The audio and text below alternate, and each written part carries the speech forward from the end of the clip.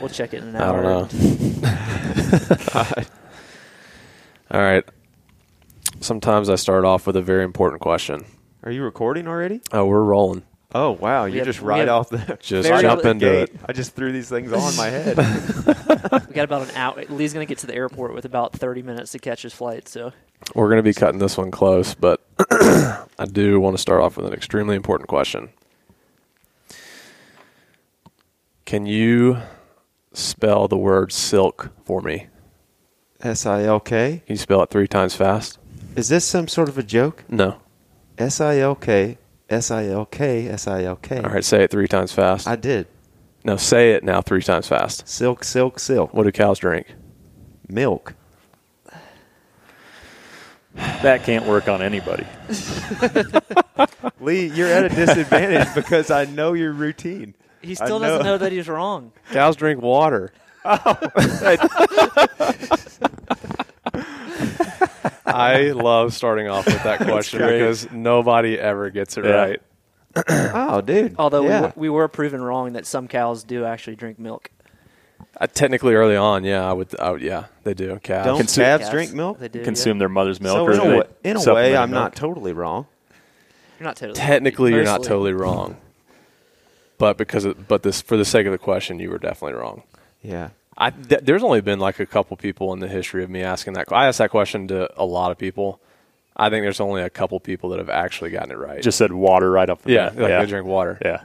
And it's demoralizing. But, all right, guys, thank you all for tuning in. We have 2 special guests, Aaron and Greg with the Hunting Public. I'm sure y'all need no introduction. I'm sure a lot of our viewers already know you guys, but excited to have y'all on. I think this is one we've wanted to do for a while, but just for this, just where we are logistically, it's hard to kind of cross paths sometimes. So I kind of want to get started by asking you guys like how y'all, I know y'all's background at Midwest Whitetail, but jumping into the YouTube scene, like how did y'all get started? Like whose idea was that? Like what was the vision for it early on? Even we talked a lot yesterday, so some of this might be a little bit repetitive, but even like y'all's name, I'm curious, like, I always assumed the Hunting Public was just based on like hunting public lands, but there's a little bit of a different meaning behind it, right? From kind of what I heard yesterday. Yeah, it's the hunting public is supposed to stand for the general public that hunts. Right. So, like, anytime folks refer to the general public that hunts, a lot of times they say it's the hunting public, and that's basically the way we see it. It's like we're just average dudes that love to hunt, and mostly we've done it all our lives on permission and hunting public land, and we just relate to the general public that hunts, the hunting public. So how did y'all get started, like, jumping into the YouTube scene? Like, whose idea was it? Like, what was the vision there? Was it, because for Drew and I's side, it was kind of like, I told y'all yesterday, like, this was back in 2017, I guess. 2015 was the first. But when we started doing YouTube, like our own yeah, I YouTube. think it's 2017. And I told y'all yesterday, like, we were grinding on our Instagram to get 5,000 followers on Instagram. And Drew was just uploading the videos on YouTube. We were originally doing videos for Mossy Oak's Facebook page, and then Drew was just kind of just uploading them. As a place to, like, store the videos. Yeah. Almost. Like, not expecting anyone to see them. Like, honestly. no titles, almost like no thumbnails. And we just turned around and looked at it one day, and it's like we've been grinding on Instagram, trying to grow our platform here. And then we turn to YouTube, and it's like there's 10,000 subscribers here, and we've done basically nothing. That was what kind of opened our eyes to, hey, maybe we should run with this YouTube thing. But I'm kind of curious, like, where the vision came from on y'all's side. Coming out of Midwest Whitetail, Midwest Whitetail started on a website, MidwestWhitetail.com. Then we got into TV, went away from TV and started doing more digital platforms there. And then YouTube was kind of the last one that we started to get into. We kind of stayed away from it as long as we could, but we started to see the value of posting on YouTube. So when we started off on our own, it was kind of the no-brainer place to go, and the barrier to entry is obviously very low, as opposed to something like building a website, as opposed to going on TV or something like that, which there's a huge barrier to entry on TV. So YouTube was really the no-brainer choice. Well, when you're pretty much broke and you can't pay somebody to put a show on Well, yeah. TV, it's Oh, gotta yeah. be It's the It's only the choice. logical That was it. conclusion. You were Yeah, saying- there was. You were saying yesterday that you were possibly going to go fix laundry machines, Yeah. or maybe start a hunting brand that could be one of the biggest hunting brands ever. You're kind of like teetering on that little. on No, that- no, I didn't say that. I said I was Well, no, possibly you said gonna, the first part, and was then gonna- I added in the second part. I was possibly going to go fix laundry machines and maybe film on occasion. Yeah. Yeah, But- go back to mowing golf courses. That's where I worked as a kid during the summers. Zach he's a free spirit. Probably would have been a smallmouth fishing guide somewhere. He was talking So- about going. Yeah, who knows? I mean, we were when I left. I just I went back to the house, and I be honest, I ripped a few cigarettes at the time because I was a nervous freaking wreck. Marlboro Reds. I don't smoke now. No, they're Marlboro Lights, but I was severely stressed out. And I'm not advocating for smoking. Don't smoke; it's bad for you. But I was really stressed at the time, so I was just sitting there in my chair. And, that's what I was thinking about doing, is just maybe starting our own business in some way and filming for people, editing on the side. And, I was intending to, at some point, continue to film our hunts and put them somewhere. Mm-hmm. But we didn't really have a plan or anything like that. I was like, my old boss, Marvin, was still operating the appliance store in Mexico, Missouri, where I worked in college. And, I loved working there. He's a big hunter, so we used to take off a lot of time. We put the close sign on the door a lot of time until like noon or 1 in the afternoon just so we could go hunting in the morning. Yeah. So I was like, man, I'm going to go back and do that. At what point did it become like, hey, this is real, we can do this full time? Like, what do y'all remember at what point that was for you guys? Well, we kind of just got to get, when we started this deal, we just got together at his house at the kitchen table, and we're like, okay, let's give this a whirl. I mean, we pulled money together, me and Greg. I don't remember what we had, maybe $12,000. Enough to buy a couple laptops and a couple cameras. Yeah, I think that was it. Just the basics to get us going. Yep. And we got it. We basically got the business going with that equipment, and then we worked on other editing projects for 6 months while the YouTube channel got started. So, like, we started the Hunting Public on YouTube, and it started to grow because we came out of Midwest Whitetail, and we were doing a lot of public land hunting stuff on Midwest Whitetail. So, people, that helped us a lot out of the gate because people wanted to see that public land hunting content, and we were still out there filming stuff, mainly Zach that first year, because me and Greg were, we didn't have no money and didn't have no income, so me and Greg were working behind the scenes to, edit projects and stuff. And actually one of the contracts that I had was with my boss, Bill, at Midwest Whitetail. As I left, and I kept talking with him, and he's like, I may need a little bit of help editing some shows this fall. I'm like, well, I can help you do that. Like, that's kind of one of the avenues I was thinking about going down was, starting our own production business. So, Yeah, I would say originally that's kind of where we were headed, is doing more contract work and custom work like that. yep. Yeah. And that's kind of how we made our living for the first 8 months or so. So we were just paying bills, not making much, just enough to get by that first 6-8 months while Zach was in the field with Jake and Brody mostly, filming content and posting it to YouTube. We didn't know what we had really. I mean, we came up with the idea for it. I basically, my best friend Beamer sat there in a chair in our basement at the time, and I just told him to write everything down, and I sat there and drank coffee and putted golf balls for like 3 hours, and he just wrote down everything. And then I somehow cobbled that together into a business plan. But Did it like immediately start working for you guys, or was there kind of a like period where it was like maybe this isn't Like, what the heck are we doing? Yeah, This is- because for us, we definitely were kind of like there was a very wishy-washy place for us, and then finally it kind of caught momentum and got legs for us and became this thing for us. But I'm kind of curious if it was the same experience for y'all, if there was like, or if it just immediately started working. It's like, hey, this works. Let's keep going. Y'all had the experience at Midwest Whitetail That- to where y'all like kind of had an idea of that business model and that it actually Yeah. can work. To Well, where we knew- had- well, specific to YouTube, like The- yeah. the business stuff, you're right. Yes and no. We had a good understanding of how to produce content. Like we said yesterday, if that is what we were talking about our strengths and weaknesses yesterday. That's our strength. Mm-hmm. Because we spent so many years producing online content. Mm-hmm. So we knew how to do that. But we didn't know anything about the business side. So we just said, we'll just make enough money to keep this thing floating and see where it goes. But to answer your question about right out the gate, yes, there was quite a few people that started watching.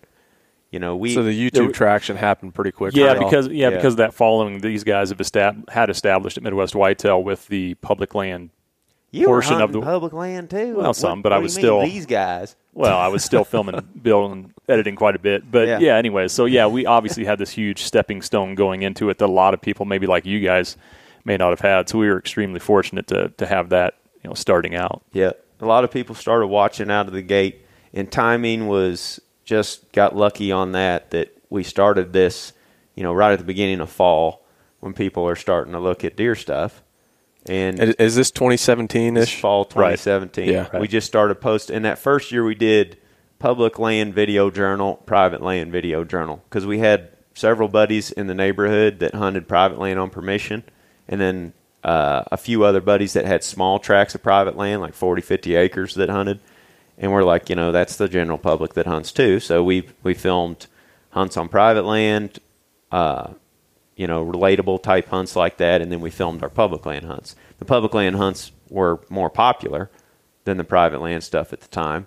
And for the most part, that's what our main group hunted, was public land out of necessity. In Iowa, when we moved up there, it was really, really freaking hard to find a place to hunt. Mm-hmm. And I was making, not very much. Starting out, not enough to lease a place or buy a place or anything like that. So we just hunted public land. But anyway, that first year it started growing with those daily vlogs. And are y'all like doing the thumbnails and the titles at this point? Or y'all kind of?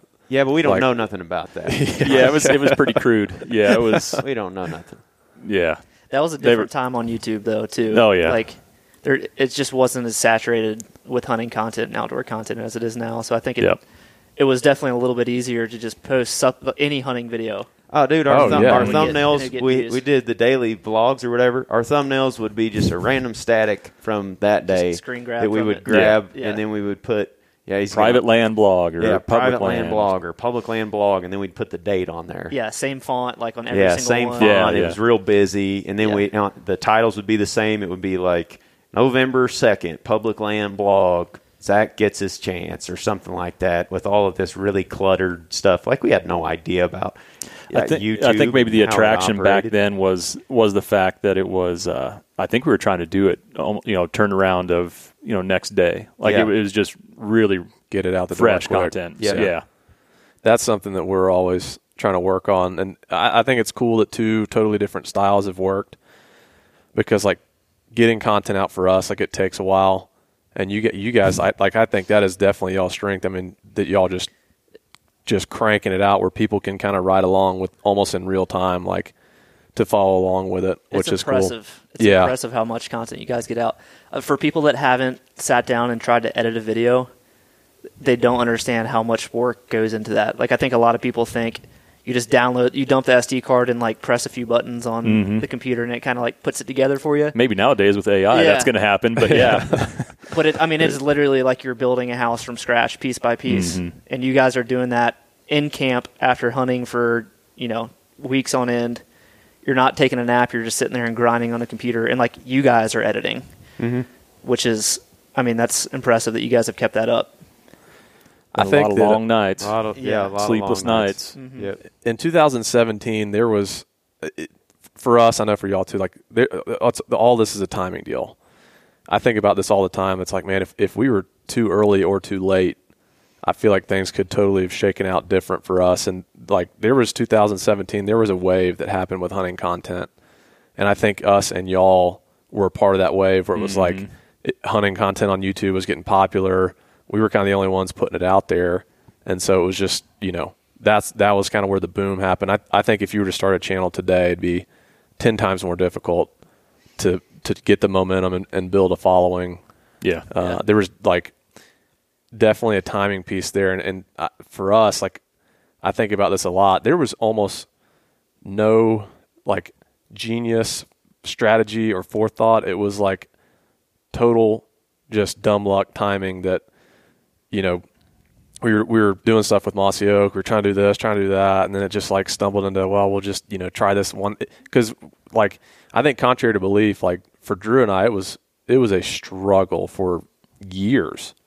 I mean, the first at least 5 years, it was like no money coming in. Mm-hmm. You know, we're losing money from this thing, and like in 2017, we hit a place where we were like, I think we went to ATA and we're like, hey, we you know, you're trying to work with anybody that'll work with you, and it's like we got to line up some sponsor dollars or we're done. Like we just can't do this anymore, because he was working for a home builder full time. I was selling life insurance at the time and then doing some real estate stuff, but it was like we can't do this anymore, and we kind of threw our hands up in the air. And we were basically done. We went to ATA. We're like, we got to get some sponsor dollars where this makes sense. And we lined up $0. People, you know, and it's just like we're like, all right, last ditch effort. Let's just try this YouTube thing. And it was like a total timing deal. Again, it wasn't like we had some grand master plan. I look back at it a lot. I'm like, man, we're pretty dang lucky. Yeah. No, and I think as far as like the YouTube plan and like the overall, like what is this going to turn into? We definitely didn't know what we were doing. No way. I think what we did have is like we had a vision for the content, just like you guys. Yeah. Like, our vision was probably a little different because we try to put out just like very little content, but try to like we enjoy doing the cinematic, just like high quality stuff. Yep. And we had the crazy stories of hunting in the suburban areas, and just thought like, yeah, we can probably make these videos. Like, I'll try to teach myself how to edit and, you know, get close to what some of these guys are doing. But as far as like where we're going to put that and what's going to happen with it and how we're going to actually make money doing this, it's like we had no idea. We had no and idea. we knew nobody. Like, Yeah. we had no contacts whatsoever. We had a lot of contacts from the Midwest. You know, Yeah. we worked in the industry for a while, so we had been going to those shows and meeting people for a long time. We were two guys from But- the city that we didn't belong in this space at all. Yeah, that's what makes you guys' story really cool and really compelling is that, I mean, you really just started out with almost nothing, whereas like we kind of had a little bit of a springboard and had those relationships and had been creating content for years, 6-7 years. Yeah. So The money aspect of it, though, was, I mean, we didn't really even know if we had a business or anything. We just came up with Yeah. the idea of the hunting public. It's like, look, the general public that hunts, the average person out there, is severely underrepresented across hunting today. Like, is in the media for sure. Mm-hmm. Like they're just, it's not reality for 95% of the people that are watching. Mm-hmm. You know, so we're like, we'll just make something for them. And in the top line of our mission statement, that's what it says. It's like, we're going to make something for them, and we're going to let the chips fall where they may after that. And we'll see what happens. I mean, that was the thing. Like, when we used to talk about public land hunting and sponsorships before the hunting public even started, it's like, well, you don't need any gear to go hunt public land. So you don't need it. You don't really need an industry to support you because you don't use, you don't have big box blinds. You don't use a ton of trail cameras. You don't have food plot seed and all these things that are big companies in the industry. So we didn't really have a plan or a vision for the money side. It was like, but once we met Eric from Hush at ATA, like we went to the ATA show after our first year in 2017, and we pretty much just walked around and said hi to some people that we knew, and there was nothing that came from it really other than meeting Eric. I feel like that was our experience today too. We're like, hey, we're, Lee and Drew, you want to work with us? No? Yeah, Okay. All right. Well, here are the Yeah. two city boys that are taking beer. Like, Here's our DVDs. here's our mixtape. Let us know what you think. So Eric Chester's kind of, that conversation was kind of what. Yep, we Guys all went. started off. We were over at the Hoyt booth because we were friends with Jeremy Eldridge, who still works at Hoyt. Yeah. And we were talking with him a little bit, and we weren't like pitching him for sponsorship. Really, we were basically just saying, like, we were going to him for advice. Like, look, Jeremy, this is what we've done thus far. What do companies look for? What makes sense for companies in the business? And like, we don't even know like what you guys pay for, really. We don't know if there's a certain number of views, if any of this stuff. Like, we just basically went to him to have a conversation and learn, like, what are some of your good partnerships right now that you've got going on, and how do those operate? You know, what do these guys do for you guys, and what do y'all do for them? And he was real helpful in all that, and like super supportive of us, you know, and what we were doing, because he watched the content and enjoyed it. So just having conversations with him at ATA was beneficial. And then we were leaving their booth after talk with him. I just appreciate that he took time out of his day, and he's busy at that show.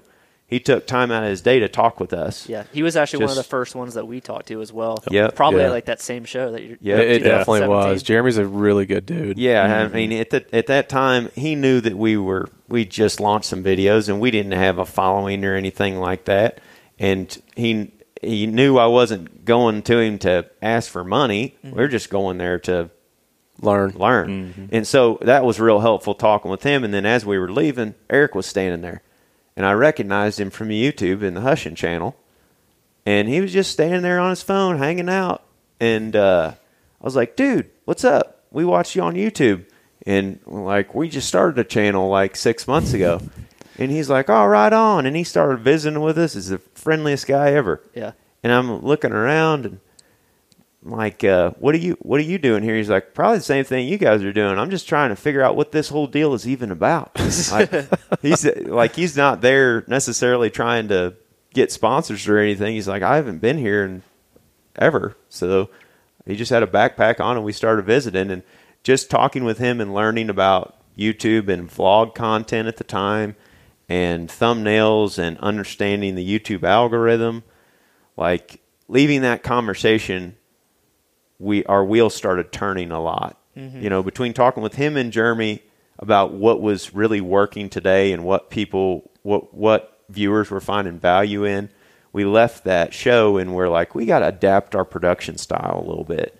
Yeah. And we got to make some of these things, we got to change what we're doing a little bit. And we did that going into that first turkey tour. And after that first turkey tour, things really went nuts. So Hushin, I guess Hushin was like the first hunting YouTube channel. Yeah. Do you know when they started? I think it's appropriate to mention that we're sitting in Eric Chester's garage right now. Yeah. We haven't even said that yet, but there's giant elk all over the place. Yep. A lot of mule deer, sheds everywhere. Casey told us all the story yesterday, and I don't remember every detail of it. He's told it a couple times. It started back like in 12 or 13. It was kind of like family style vlogging, and Casey doing it himself, and then he just getting into YouTube, not even hunting. He was in it like before. He saw something there before really anybody else saw it. Yep. And then he created Get Hushin, and then partnered up with Eric and BMAC, and they started this deal. Yeah. And at the time, we were sitting there in the booth. I remember talking to Jeremy, and he's like, "What you guys are doing is really cool." He's like, "Have you talked to the guys from Hushin?" Because he said most of the people in this whole industry don't know about them, but what they're doing is really freaking cool, and it's kind of similar to what you guys are doing.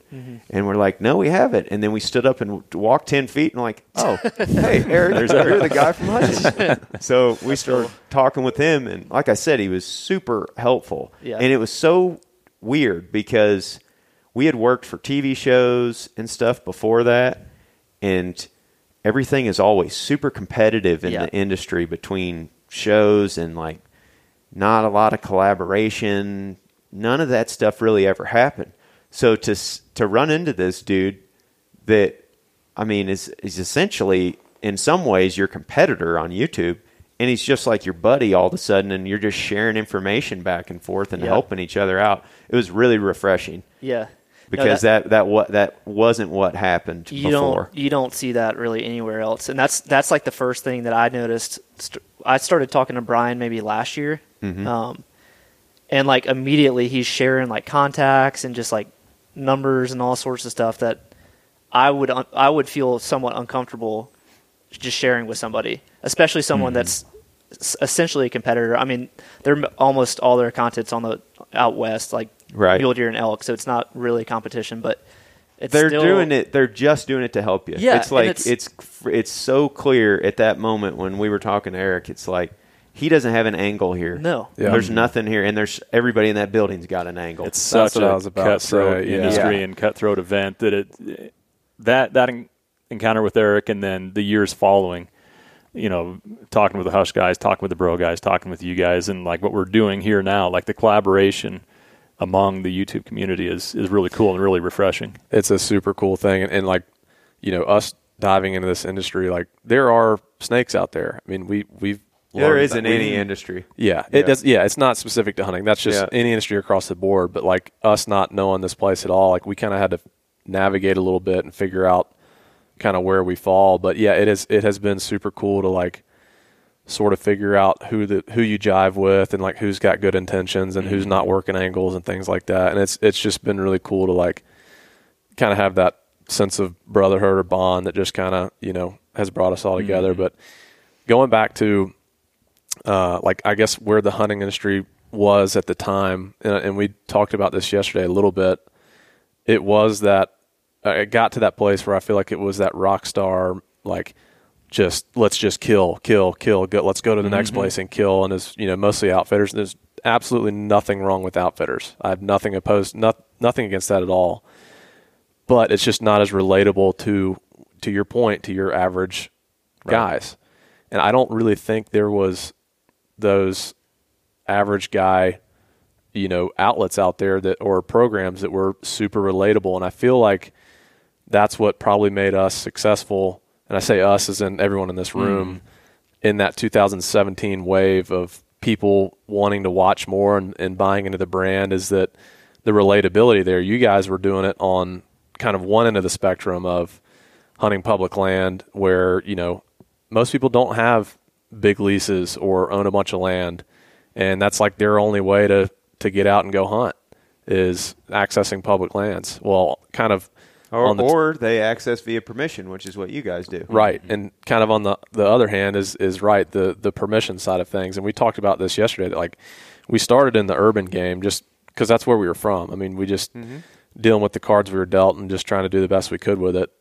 And the suburban thing was kind of what we became known for, but what we really want to be known for more is like just the permission, the door knocking, because I don't care if I'm trying to get 1 acre or if it's 1,000 acres. Like we want it all. We want to try and hunt anywhere we can. And so there's no like, we're not trying to pigeonhole ourselves to the suburban stuff so much, but I just think that like, and we may not have even realized it at the time, how relatable that was to people, or it even just opened their eyes to be like, man, my Aunt Susie's got 5 acres that backs up to a creek. I need to put a camera back there, or I need to see if she'll let me hunt. And it's just like all of a sudden you're getting this large group of people that are now door knocking, and it's this thing, and it's just because it was relatable. It was accessible to anybody that had a car or even a bike to ride to the neighbor's house, you know?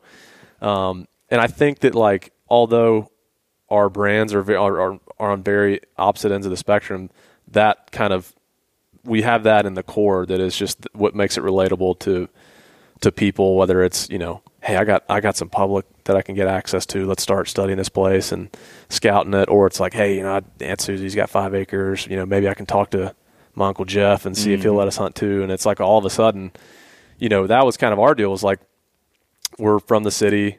I don't have a hunting background. I didn't grow up in a hunting family. But all of a sudden, you knock on that door and that door's been open to you. And it's like, man, I'm in the hunting world now. Like, I love this. And, you know, so I just think that the relatability, there was a big change that happened in the hunting industry where, you know, people kind of looked at those guys like rock stars, but it really just, it's not realistic. And so that change. The TV model also kind of created that. For sure. You know, well, we were talking about that yesterday, about how expensive it was to get involved in TV and how, you know, those episodes have to be 22 minutes and they have to run ads at certain times, and the network like required you to kill so many animals. That was new to me. I hadn't heard that before. I hadn't either. I didn't know realize that. thing. I'm not sure what network it was, but yeah. Anyways, there had to be a certain number of kills in a season. Probably you couldn't go so many episodes without a kill. Yeah, and I'm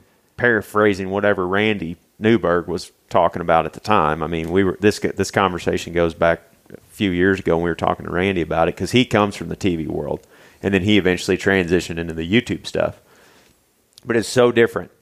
It's so different. I mean, we sat in meetings, years ago, back in 13, 14, 15, with some big brands in the hunting industry when I was working at Midwest Whitetail, and that's what they were talking about, their own content, and they're like, man, we have to have so many numbers of kills or whatever to maintain attention. It's like, that ain't what we're seeing. Like, we're making these video blogs on this website, and we don't kill nothing for weeks and weeks and weeks at a time, and people love it. There was a definite shift there, talking about where things were at in the industry. Like, it was all about the kill. It was all about the size of the deer. And then all of a sudden, with Midwest Whitetail, it was the story. You played out the story throughout the course of the season, and we did it in a fashion where it was weekly, or it got to the point where it was daily, creating these daily blogs, at least for Bill's hunts. And people loved that, loved following the journey. When we first got into it, and our style was telling the stories, we had a guy that was an industry guy. He's come up to us like, guys, y'all aren't going to make it unless y'all just kill. He's like, oh, you just kill. It's all about kills. Put them down. And we were like, I don't think we can do that. Yeah. And we don't really want to, because our passion was driven from these stories about a specific deer, not just, here, just smoke him. He's dead. Let's go to the next one. And go to Africa and shoot 25 animals. Yeah. I mean, there was, and to me, I think that's why it's still so exciting and fresh for us. We're not burnt out. And I think that it's easy to get burnt out with just how hard we can go at this thing. But the passion for, pursuing these deer, has not let up at all. Yep. And so it's all super fresh on our end. I know Drew's focus he's more shifting to Western stuff now, because that's where his heart and his passion is. And I know that his fire's burning pretty hot on that.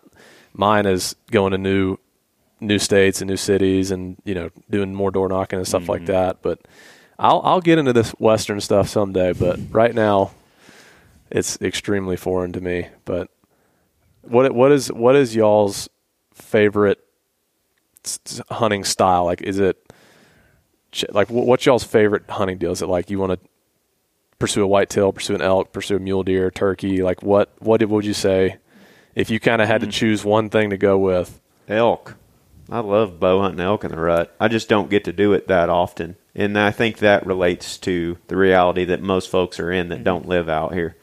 It's like when you're out east or in the Midwest or something, you kind of dream of an elk hunt, but it's sort of this thing that's it's not unattainable. It is attainable, but it's just sort of this thing that you're working towards for several years at a time. It's like you're planning years ahead. Like I was talking to Derek Jones the other day. He's a buddy of ours from Kansas, and he's been thinking about going elk hunting for 10 years. He's never went, but he's got points banked and things like that, and he's got little kids at home.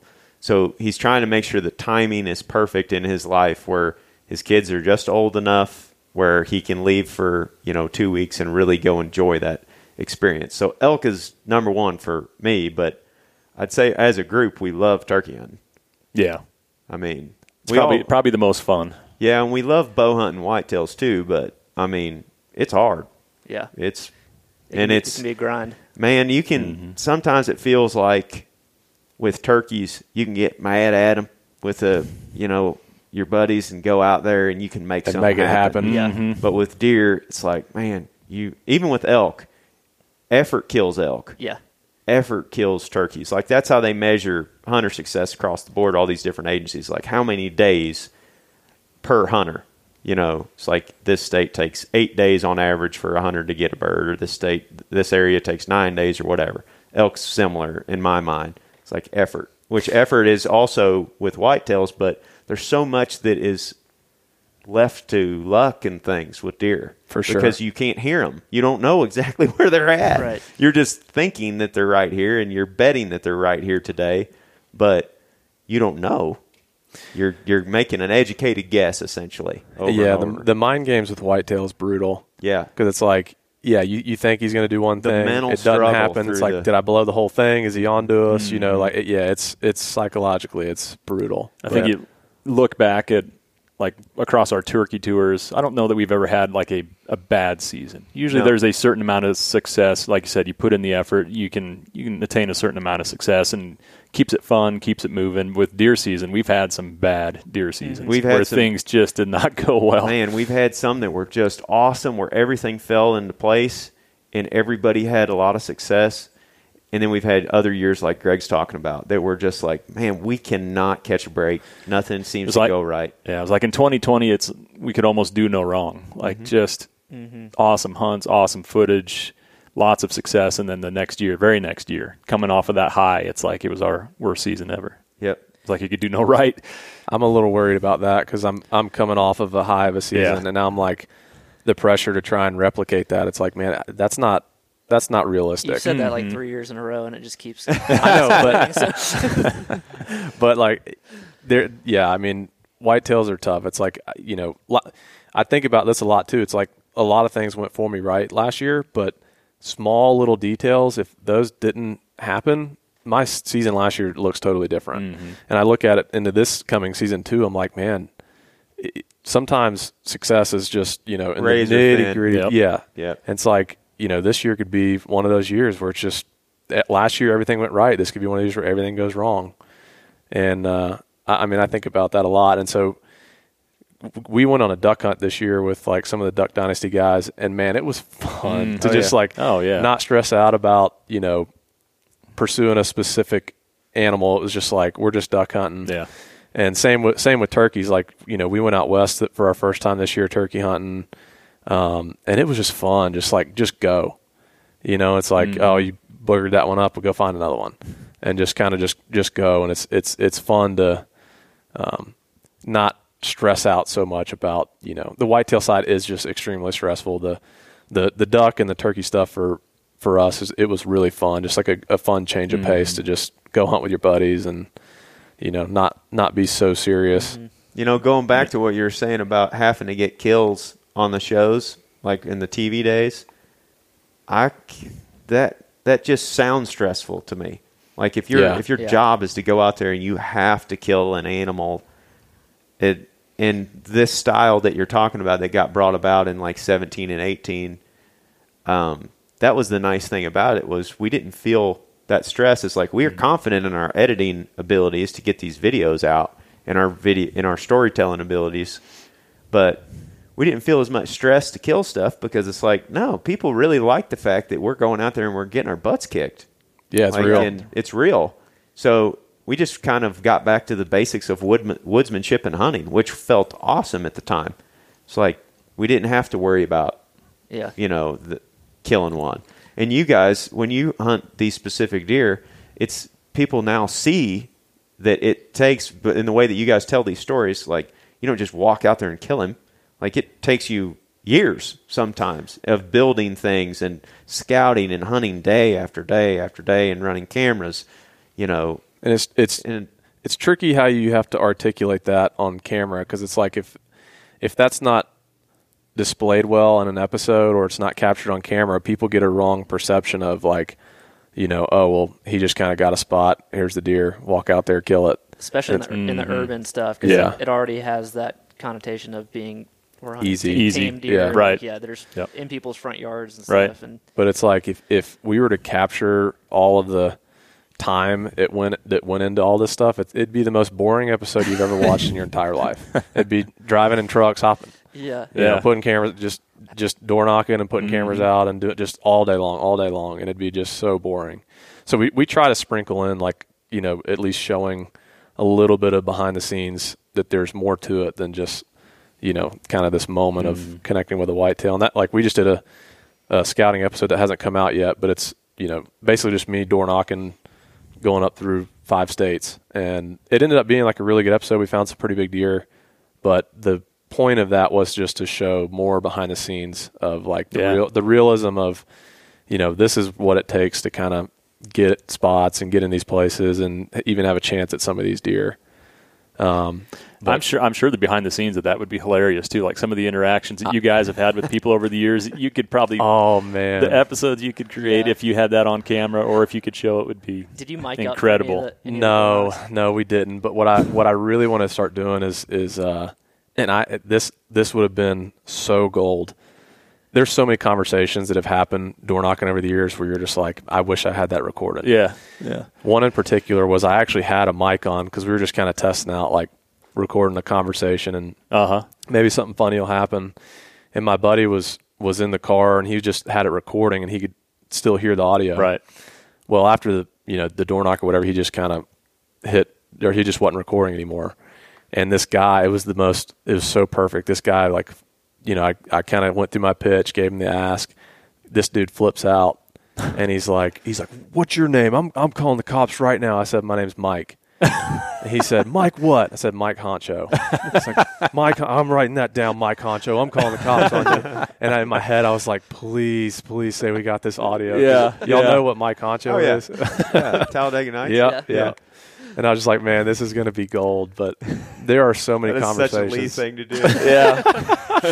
Yeah. How many different names do you have? A bunch. Dan I Gleasack. When you saw that it was going to go south and that there was no chance for this, you just went ahead. yeah. I feel like we've gotten to that point where it's like we know how the conversation is going to go, and it's kind of fun to not like push buttons, but just kind of make it fun sometimes. Because some of these things that these landowners, the ways that they think and the things that they say are just so ridiculous. Yeah. Yeah. It's like, what? People like you actually do exist, and I'm talking to one right now. Like, I've heard about people like you, but this is That's like, how do you hilarious. actually think this way? Yeah. Go ahead. I was going to say, I'm not sure what the legalities are, like filming people, but like if you had a digital recorder on you that's rolling all the time, but you had even a GoPro or something. Like we had a hilarious encounter in Maine. Oh, yeah. And the guy was flipping out. Had a Sawzall in his hand. So I'm in the Did vehicle. y'all do an episode on that? Yeah. I saw that one. Yeah, it's actually probably one of our highest viewed turkey videos, but like I was just filming with my phone in the vehicle. Like I didn't want to have the big camera up because this guy's flipping out, but I'm like just Gotta get this. yeah, That was at one least of those situations where, like, I know you guys have run into this sometimes where everything's going south fast. This guy really pissed. He's calling the cops. Like, there's no way I'm getting hunting permission here. I just want to get out of here, without getting it hassled anymore. And then all of a sudden you get permission somehow. It's like I've had those. That's Yeah, exactly I've what had happened those. in Yeah, this it's hilarious. because he wasn't even the landowner. Oh, yeah, really? the thumbnail was great. It's Aaron standing there, the guy like with his hand raised, with the Sawzall in his hand, and this old lady standing there. Yeah, and It's the old lady who gave him permission. Yeah, the old 'cause lady it was on her the ground, property. and she didn't say anything. She's just over there smiling, and she's like, "Oh yeah, Sonny." And then y'all went out and killed the turkey, right? Yeah. Yeah, a half hour later. Yeah, I watched that one.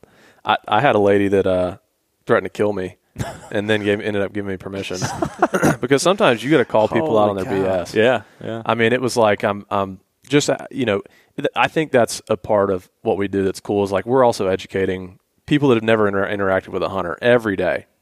Dozens of people, and 9 times out of 10, it's a very pleasant experience. Mm-hmm. And I think that people have a very different that are not from the hunting world, that don't get it. They just have a very different picture of what a hunter may look like.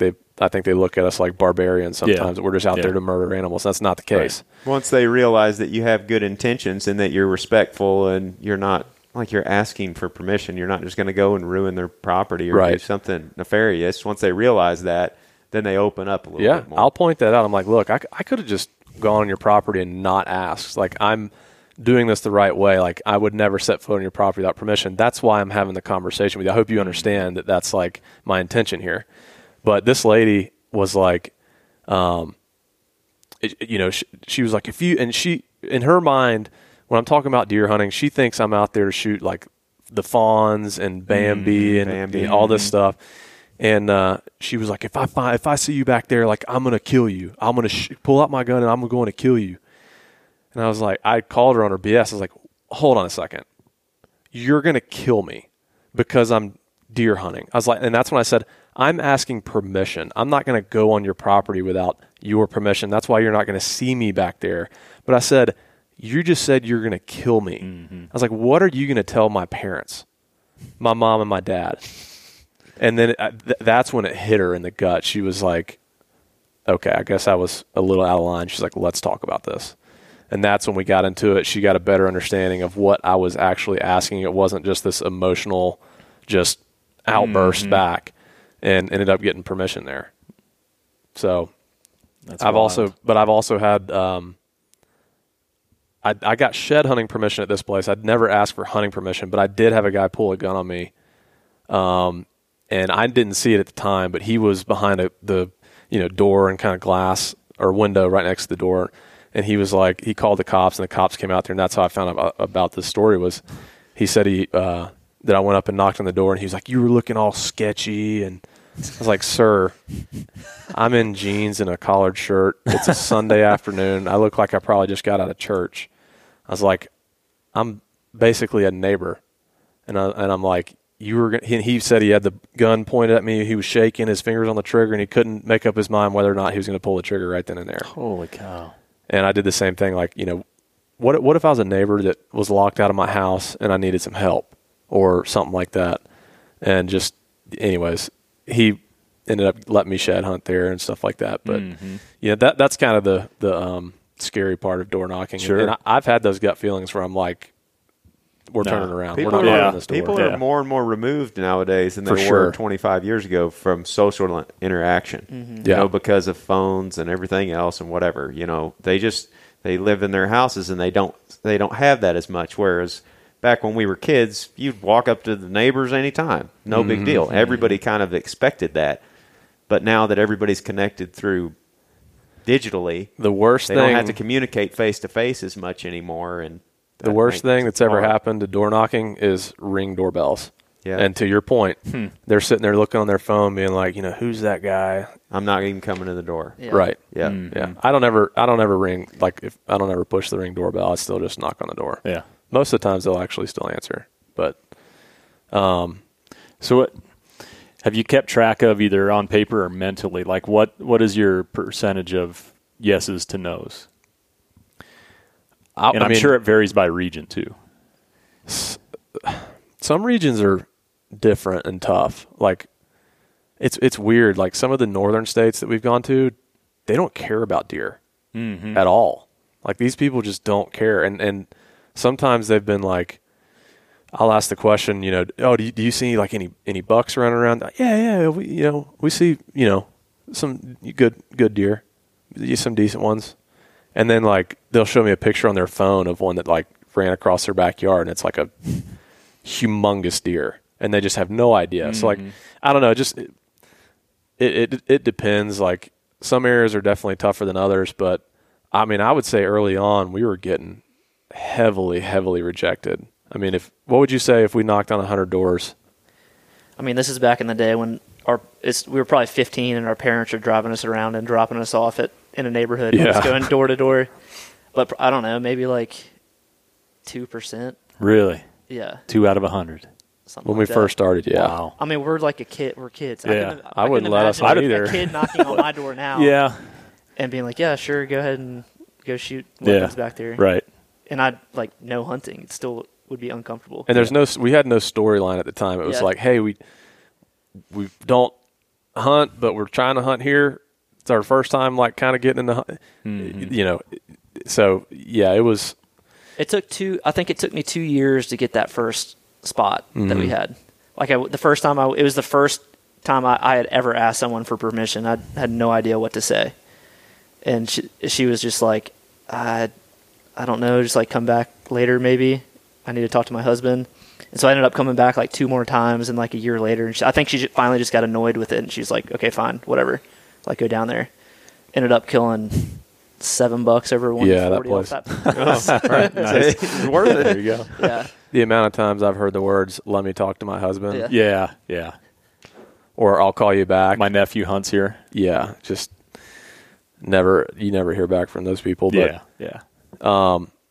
I'm curious to hear, and kind of shifting topics here, because, it doesn't matter like what industry or what you do, like when you're putting yourself out there, especially on social media in this day and age, you're going to get hate.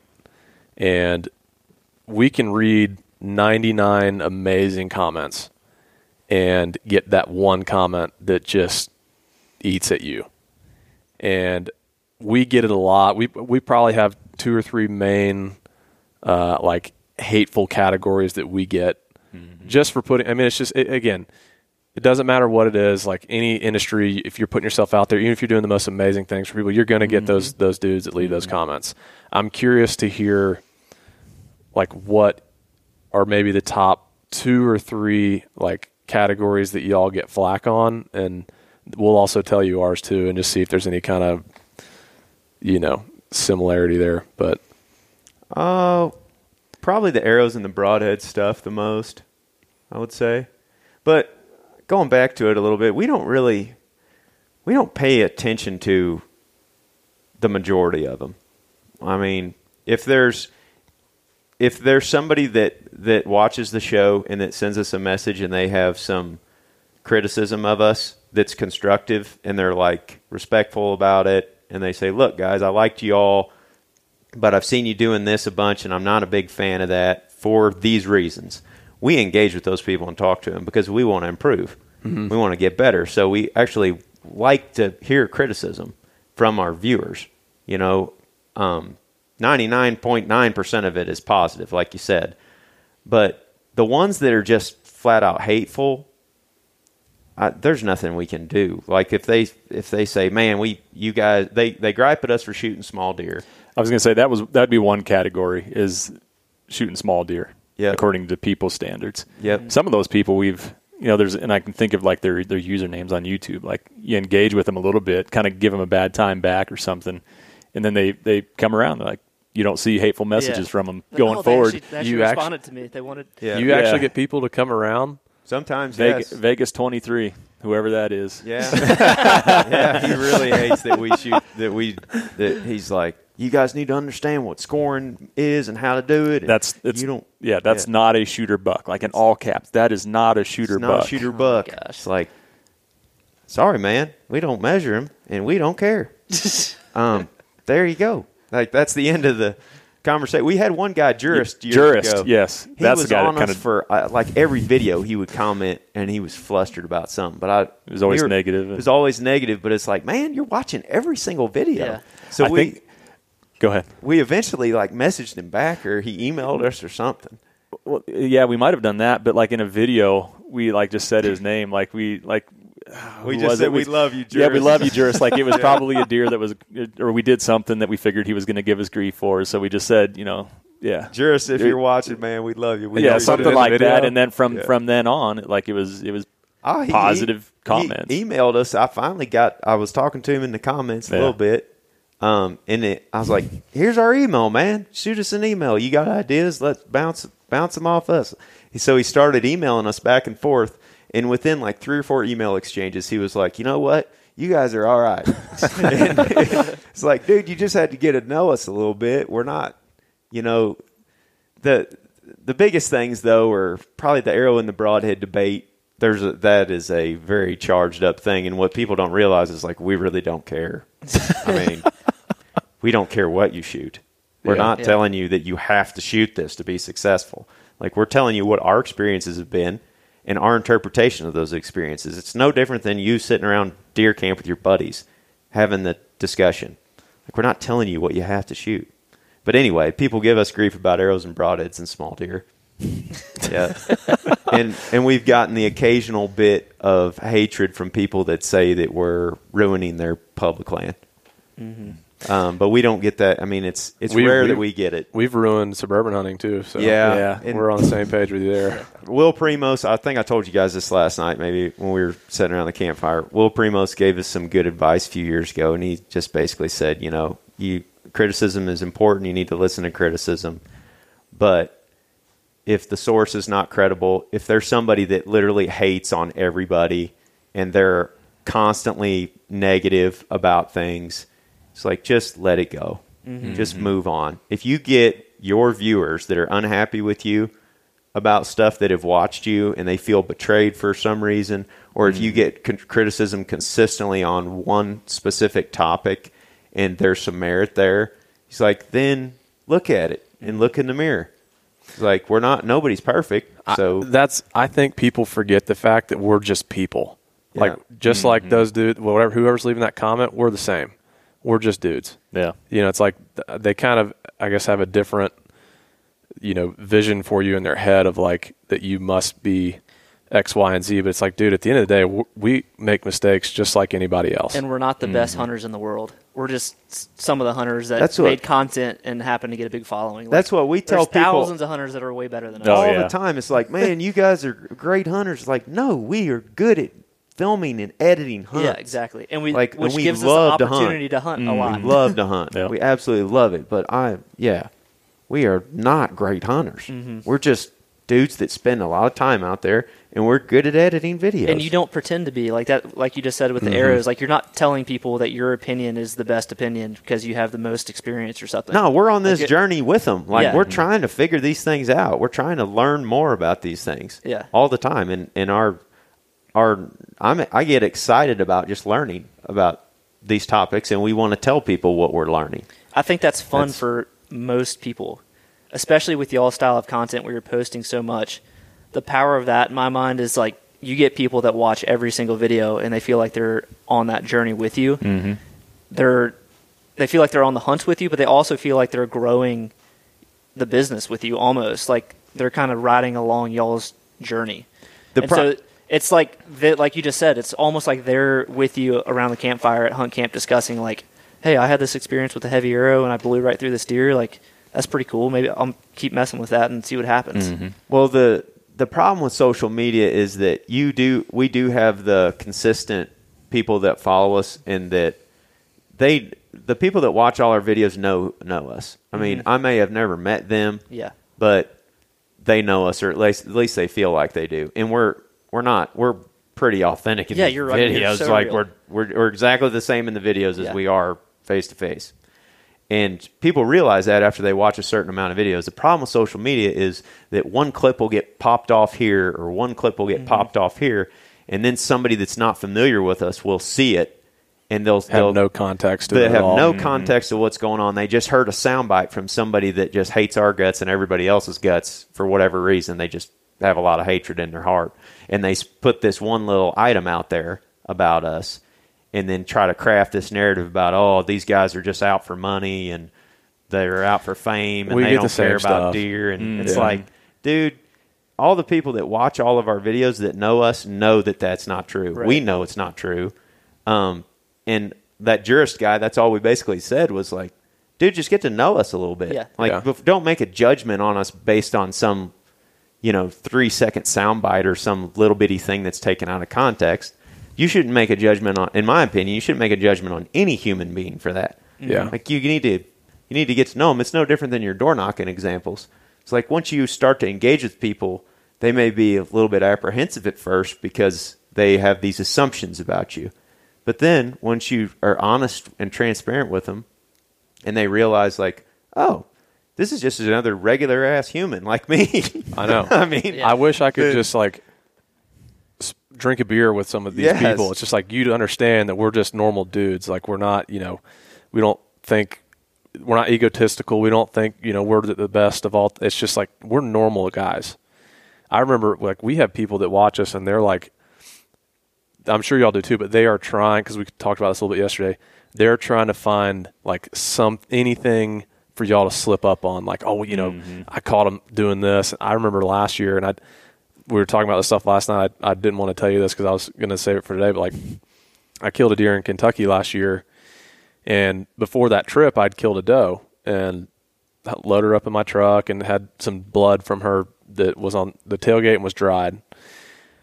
So we go to Kentucky, we end up killing a deer, we're dragging it out, or we back the truck up like we're going to go look, and there's that dried blood stain.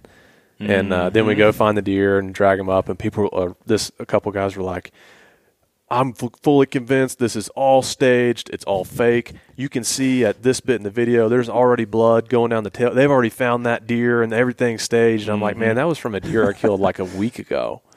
And so it's just like, it's crazy how under the microscope we kind of all are. And it's like people fabricate these things, these storylines in their head of like, aha, see, I told you they were like this. And it's like, man, no, like that's completely out of context. Like, you know, we can only show so much in a video. You're only getting snippets. And, you know, I remember when I had luck in Ohio last year, I was extremely emotional. I had a lot of just turmoil going on in my life personally at the time. And I was like just in tears, like emotional. I said, you know, I just had a lot going on in my life, and it was just a very meaningful moment for me. And like there was one guy that was like, and it's sad that I still remember this above all the other great comments. That was like, man, you hunt for a living. Like, yeah, you got a lot on your plate. How tough is life can be. Like, you know, you hunt for a living. Like, doesn't know. It's like, man, just because we do this, we're not exempt from the things that happen to people on a daily basis. Nobody is. Yeah. I bet you know, people look at guys like Donald Trump and Joe Biden and make assumptions. I do. Yeah. But they're, in some way, shape, or fashion, there's a human there. Yeah. Like that's got families and other concerns other than what you're just seeing. Yeah. Like every single human does. Yeah. I mean, it's just, that's the part of what we are. So people are just, that goes back to the credibility thing that Will was telling us about. It's like, if it's just made out of hatred, there's nothing credible Nothing there. you can do They're there not. either. It's not like they're a journalist that's trying to look at this objectively, like an investigative journalist, where they're, you know, interviewing parties on all sides and trying to gather all this data, you know, to understand how something is going on. It's not like that. Yeah. They just have these predetermined assumptions, and they have confirmation bias or whatever, cognitive bias, in how they analyze these things and how they analyze you. To your point, I've actually really enjoyed the constructive criticism. The good points that is constructive criticism, like I'll take the time to read those and respond to those because I genuinely like appreciate people's feedback, and we're not always going to get it right.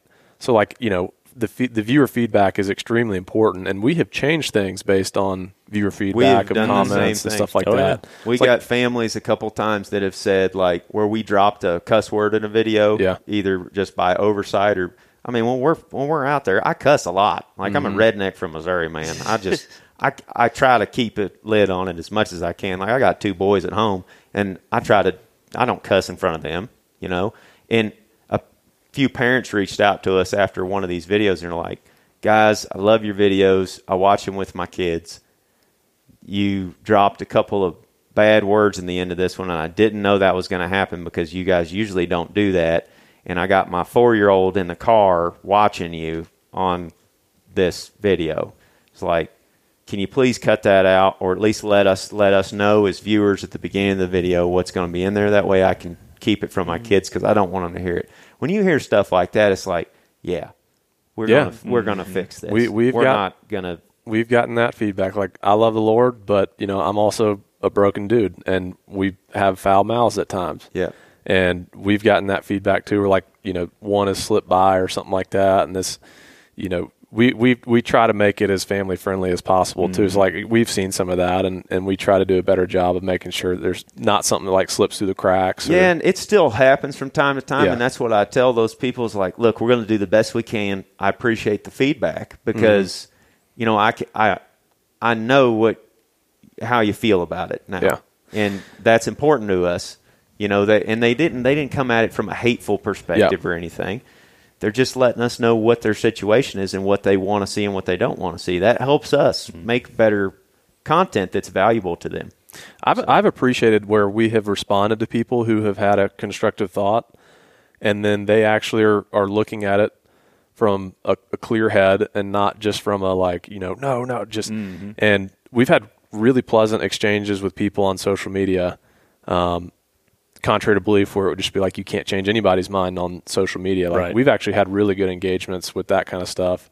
I've always thought a good video, because we get hate on our side too for specific things, but I've always thought a good video to do, but I don't know how to really do it well or find the right guy, would be to take a hater hunting. like someone who just hates you, just like, is always kind of leaving those negative comments, like Vegas, Vegas whatever. 22. Yeah. We're gonna have. There's gonna be a bunch of people that start leaving hateful comments. Yeah, just to go just hunting to with try you. it, yeah. But I always thought that'd be kind of cool, just like take your hater hunting, give them a little bit of perspective of like who we really are and what we're really doing, and see if they change their mind after having an actual look at what it is. Yeah. That would be really fascinating. Yep. Yeah. What time we at? You got to fly. Go time. I gotta go. I will say on the point of that y'all saying that the negative feedback y'all get on killing small deer.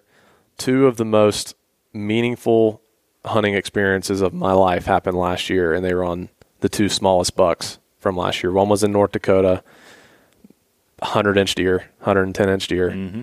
And then another one was in Pennsylvania, same deal, 115-inch deer.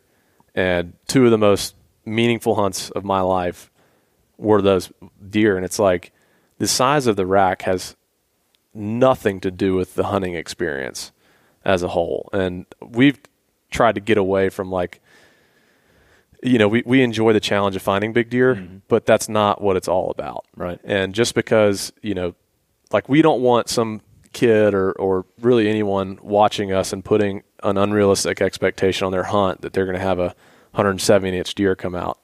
And I don't want someone to take a 100-inch deer and be like, man, it's not what I'm seeing on YouTube or, something like that.